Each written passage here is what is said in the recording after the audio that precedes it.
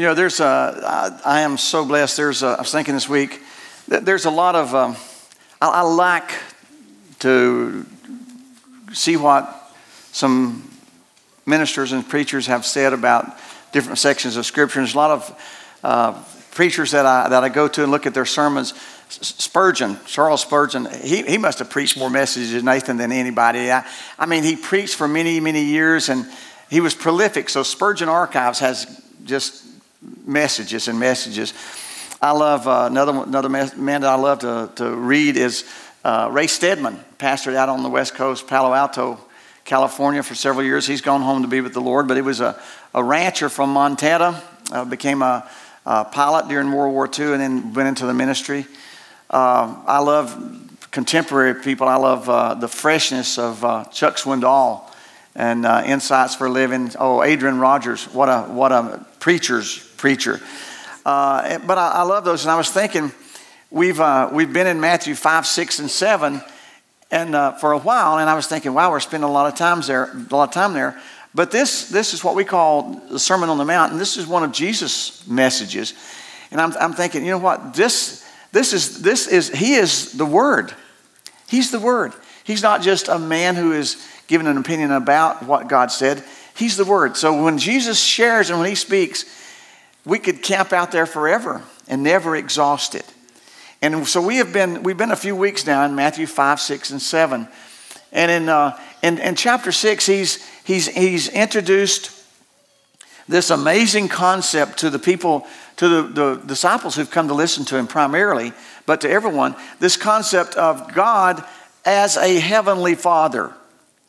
To the Jews, they had a concept at least of Yahweh as a holy, sovereign God up there, but there was such a gap between man and God to ever think of him coming down to earth in flesh and blood, incarnate, so that we could have a relationship with him was almost beyond comprehension. And the other religions of the world would never even dare to even go close to that.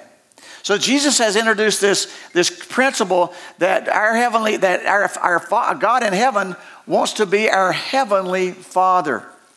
And he shared that, he speaks of that often in this middle part of this sermon. And then Jesus, knowing that, and knowing that you and me as he does, and knowing people as he does, he knew that there would be things that would hinder that relationship. And so he addresses some of those temptations. And one of the first things that he addressed is that be careful when we do our religious stuff, is that we do it in the right way for the right reason. Don't do our religious stuff before men to be seen of men, but when we worship God. Worship God. And then last week we talked about not only that, but Jesus knew that there would be a temptation for believers, for you and me as Christians, and for those who were listening to him, that if we weren't careful, we would begin viewing possessions and wealth as the world does. Now, I call that things and money, okay? Possessions and wealth. And that we would view them, if we weren't careful, and if we began viewing those things and money as the world does, that it would hinder that relationship that God desires with us. So last week we took a look, Jesus talked about two treasures, heavenly and earthly. He talked about two eyes, an evil eye and a single eye. And a single eye, we references to the Old Testament, which was a generous eye. It was an eye that looked for ways of sharing and ministering. How can I help my neighbor out of the abundance God has given me? We talked about that. Then last Sunday evening, I ended up in verse 24 of Matthew 6, Jesus talked about two masters. And he says you can't serve two masters. You can't serve God and money.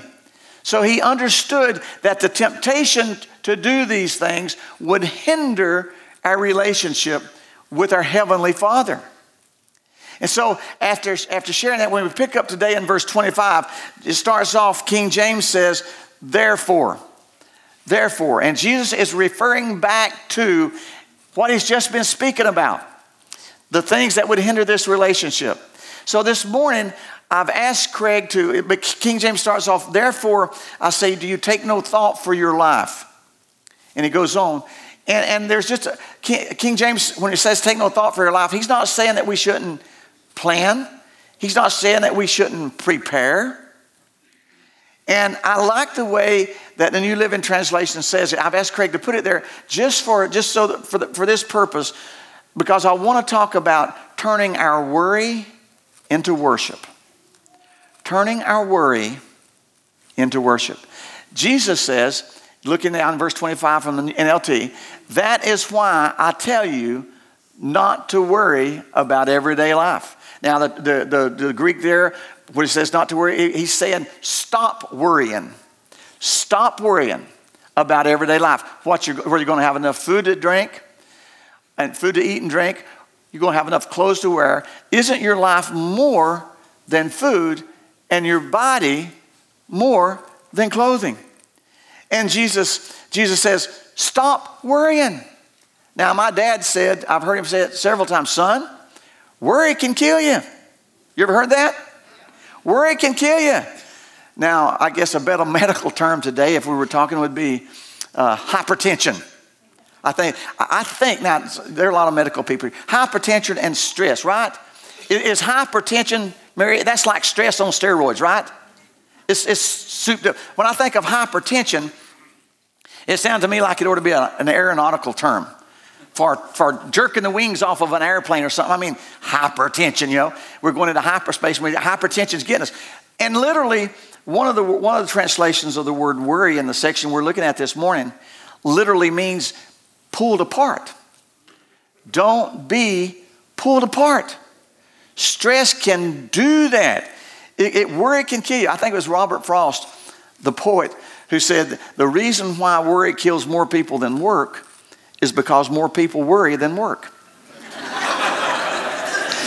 But seriously, the stress and the worries of today, they were here in Jesus' day. Jesus understood that. And he understood how much more in the day that you and I live and the day where we find ourselves. Common things. If there's going to be a rate hike in electric bill, we just get where we could pay our electric bill. Now they're thinking about doing a rate hike.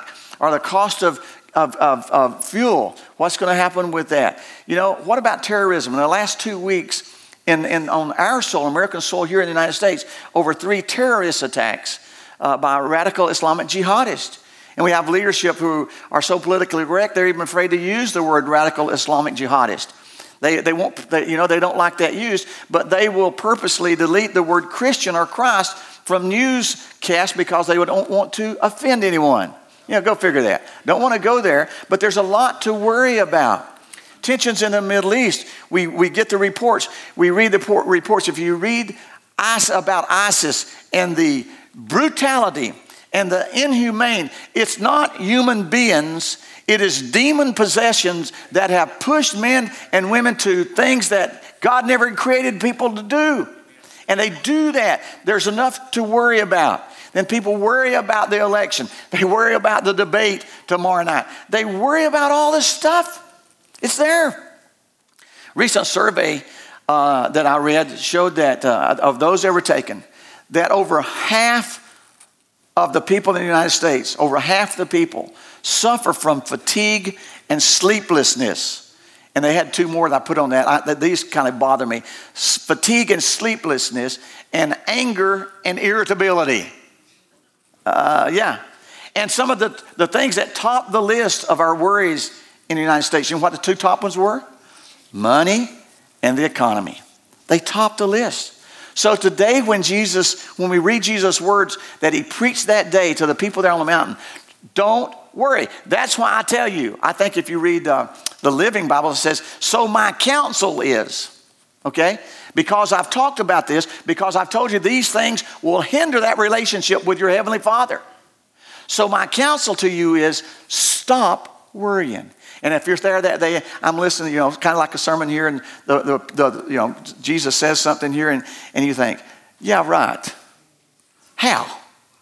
How can we stop worrying? The Romans, look what the Romans are doing to us. Look at the taxes. Look at our religious leaders. They're corrupt to the bones. Look at all Jesus, are you aware of what's around us and you tell us to stop worrying? Well, Jesus tells that to us, stop worrying. And then he begins giving us some reasons to stop worrying. And the first reason I want you to look at, he says, look at the birds.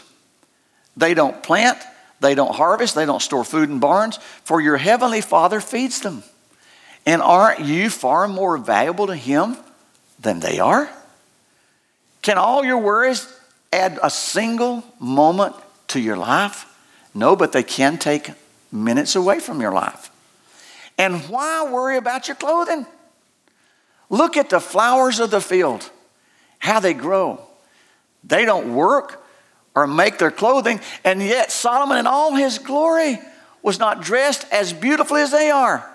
Yesterday afternoon, Barbie and I drove down into the bottom, it's a creek bottom, check on how our beavers are doing with their corn. But we drove down there, and it needs bush hogging right now. But every year, this time of year, fall of the year, there is some of the most, and we drove down there yesterday, there are some purple flowers that must be the color of the robes that we're going to have if we have royal robes in heaven. Barbie said, honey, look at that color. And there's some kind of a wild flower that's red. But it's redder than any red I've ever seen. I told Barbie, I said, look at that.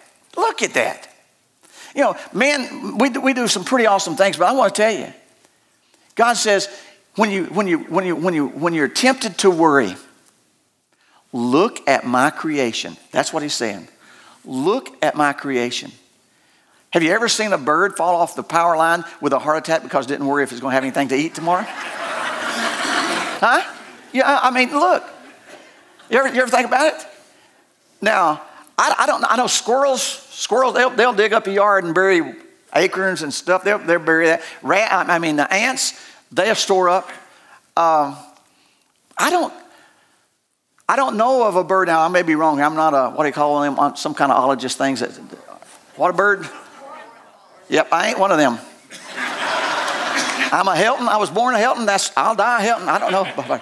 Anyway, I don't know of a bird. I don't think birds hoard up. They don't store food. It's just provided by their Creator. And he says, look at all these flowers. Consider the lilies.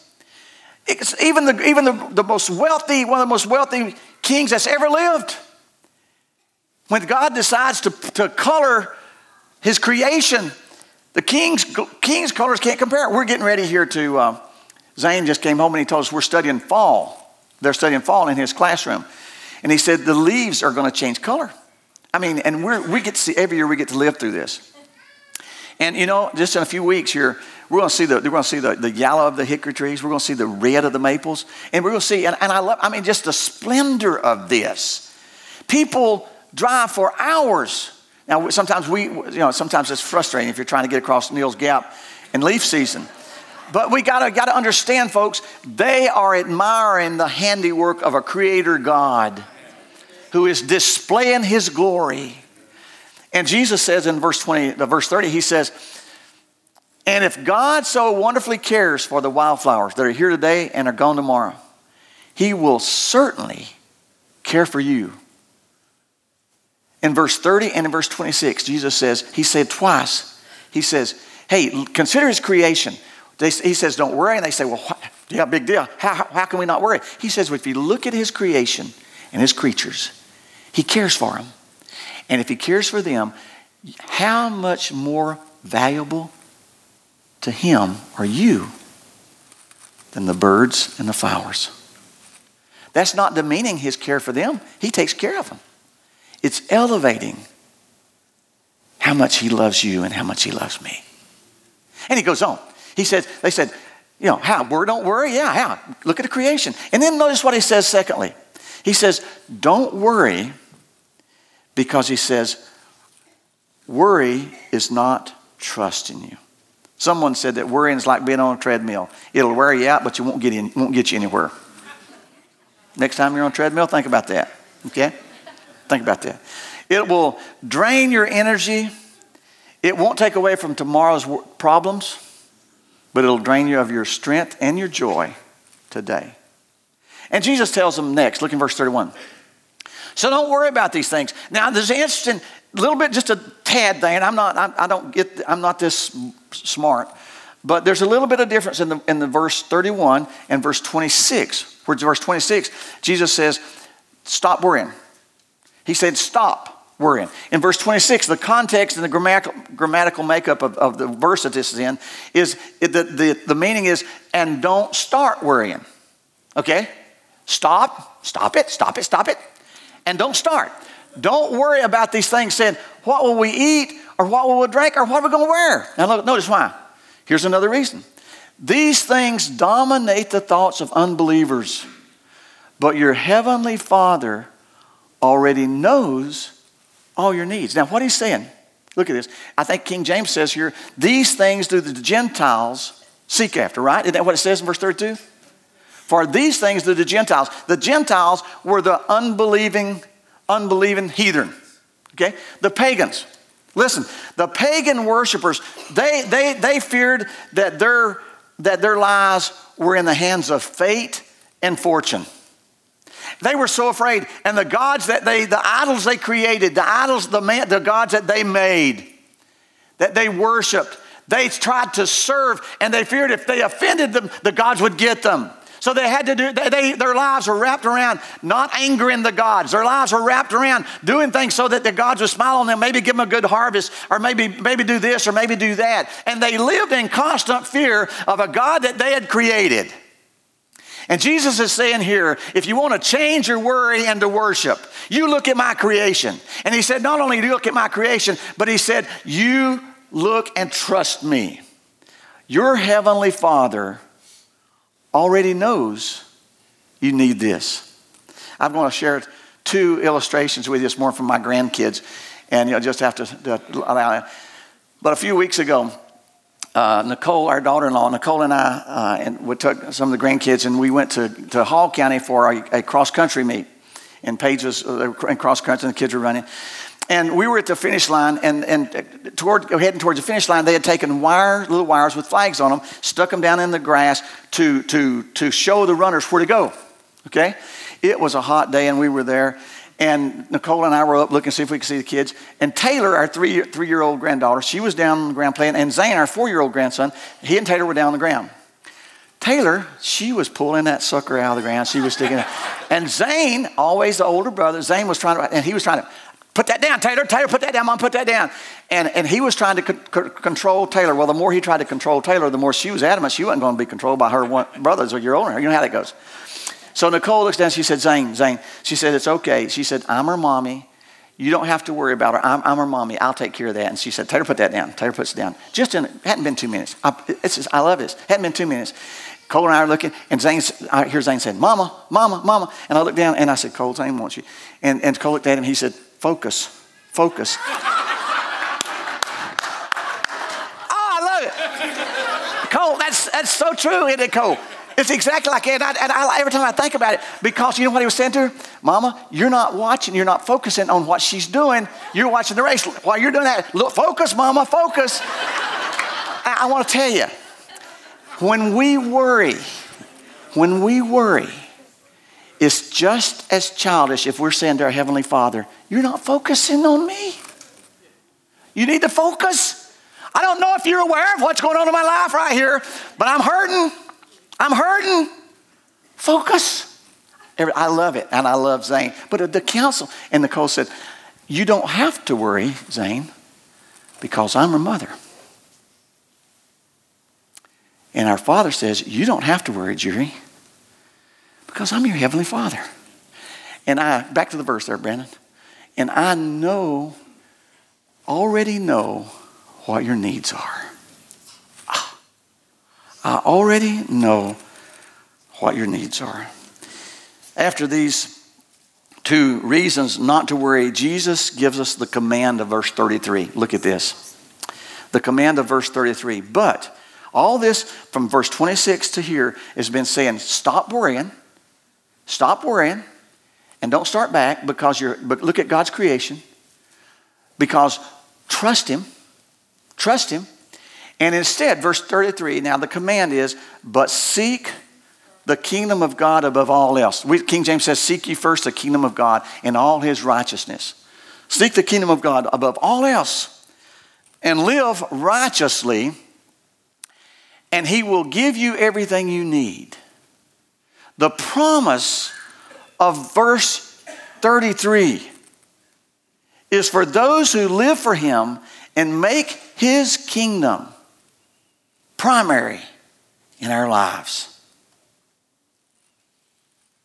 The problem with worry in verse 34, he says, so don't worry about tomorrow, for tomorrow brings its own worries. Today's troubles are enough. God gives us grace and strength one day at a time. The calendar gives each day a number.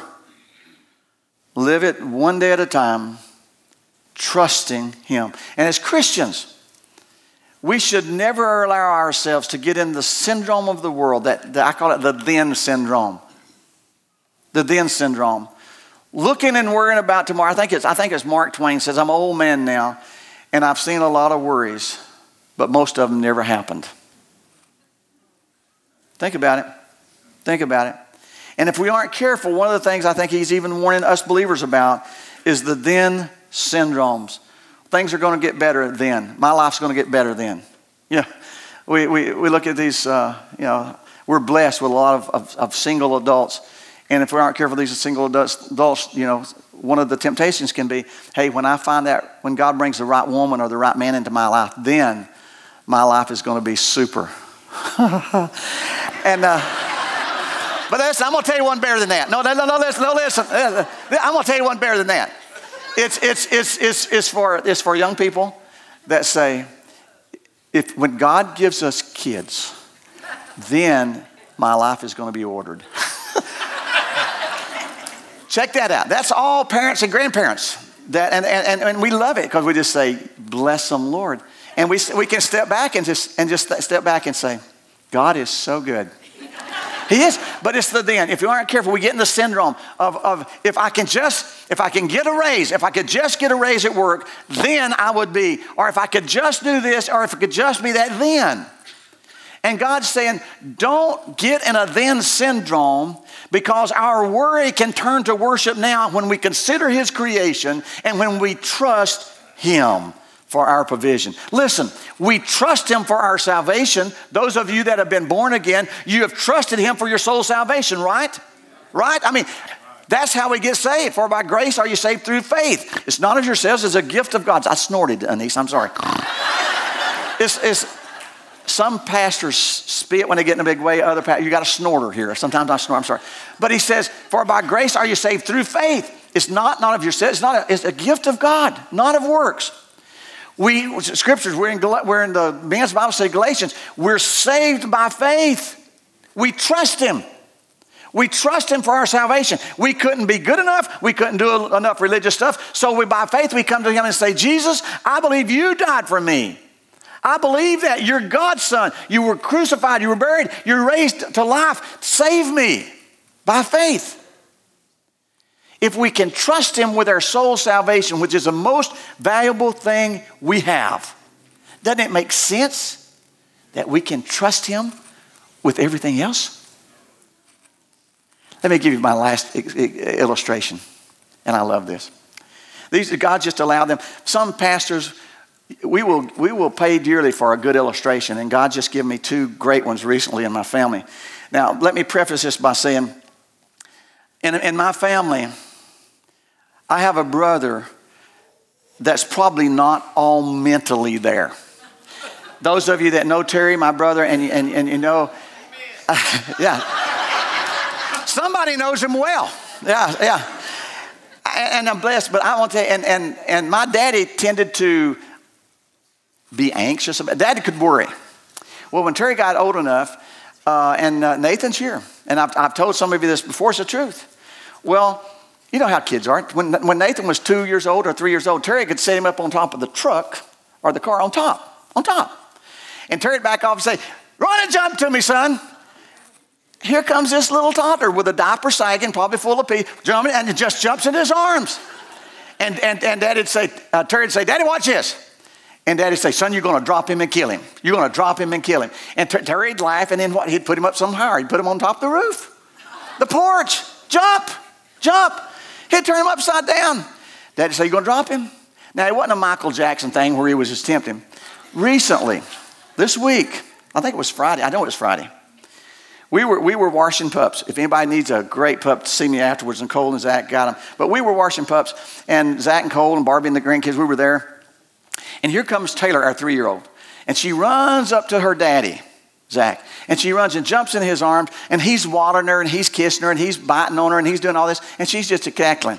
And I look, and he is holding Taylor by one ankle, upside down. This is the truth. Happened in my shed. I wish he is holding her by one ankle upside down.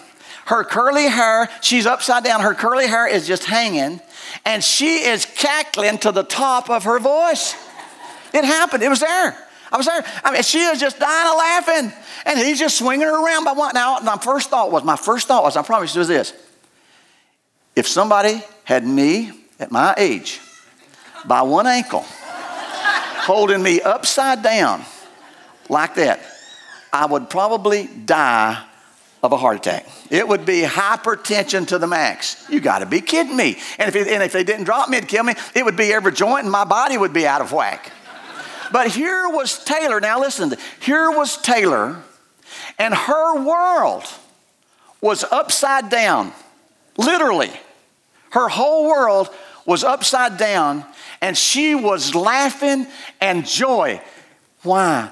Because she was in her Father's hand and she trusted him. Oh. Todd, when you said, we have a Father who holds us, carries us, are you trusting him?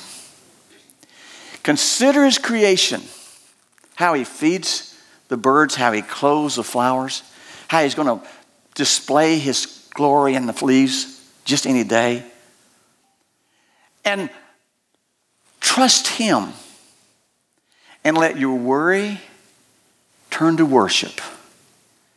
Verse 33 says, let's read it one more time. Seek ye first, and verse 34, seek ye first the kingdom of God above all else. Live righteously, and he'll give you everything you need in this verse. So don't worry about tomorrow. For tomorrow brings its own worries. Today is trouble. I wrote sometime, I was looking at this, and I thought of the old spiritual song. Many things about tomorrow I don't seem to understand, but I know who holds tomorrow, and I know who holds my hand. Do you know him? Do you know him?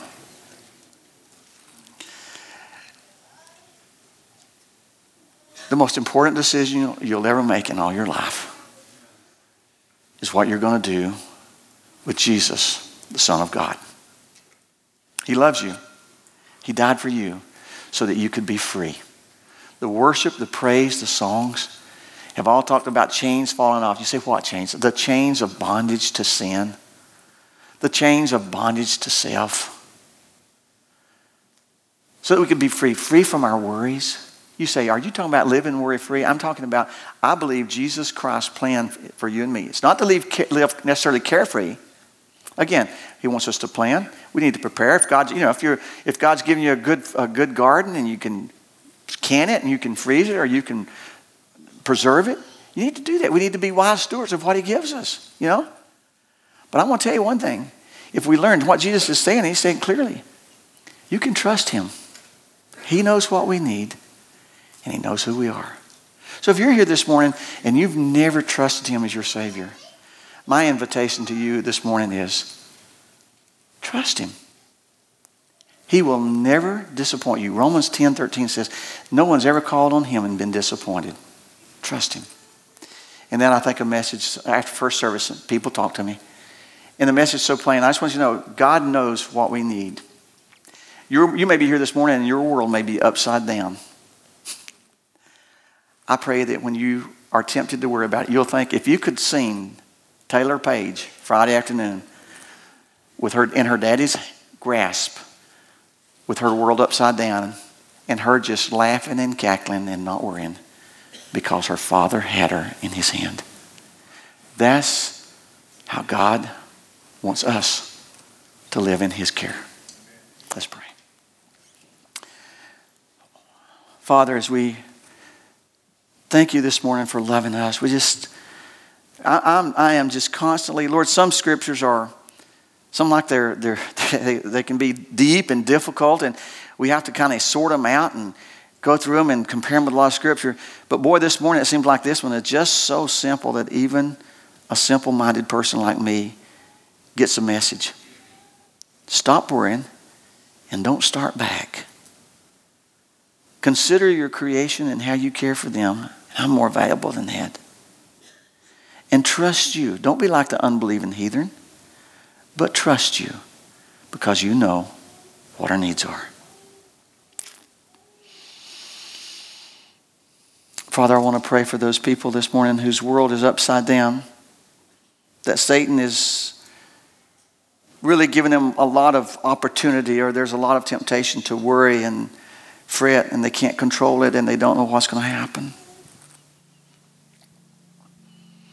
Lord, right now, would you just let them see themselves in your mighty hand? Father, I pray you'd give us a joy and a laughter just like Taylor cackling, because you didn't have to worry, because we're in our Father's hand. Forgive us, Father, if those of us that have started by faith all of a sudden realize now we're worrying about that which we need to live by faith and trust you with. And forgive us. Let us laugh again and walk with you. And then, Father, right before we come now for our time of communion, Lord, it's very, very possible, even likely, that there's people here this morning, maybe adults, maybe older adults, maybe young adults, maybe teenagers, I don't know, young people, that have never trusted you as their Savior. They've never invited you by faith to come in their hearts and save them. This morning, some reason your Holy Spirit and your Word has very clearly spoken to them, and they know they need to do that. If that's you, right now where you sit, just raise your hand up. Nobody's looking around. And I want to pray for you. If you say, Pastor, I need Jesus in my life, and I want to ask him to come in right now. Hold your hand up. I want to pray with those with their hands up. I see that. Just keep them up. I want to pray with you. I see that. Other hands. There's hands all over the congregation. Father, thank you for the simplicity and truth of your word. Now, as we trust you to come into our hearts and to forgive us of all our sin and to cleanse us from all unrighteousness, make us your son and your daughter. We pray this all by faith. It's faith in what you did, and it's faith in what you've done, and not in our doing, but you've done it. Now we live that out day by day by your strength. And Jesus, put your hands down. Now, Father, as we come to share communion of your table, you be glorified. In Christ I pray.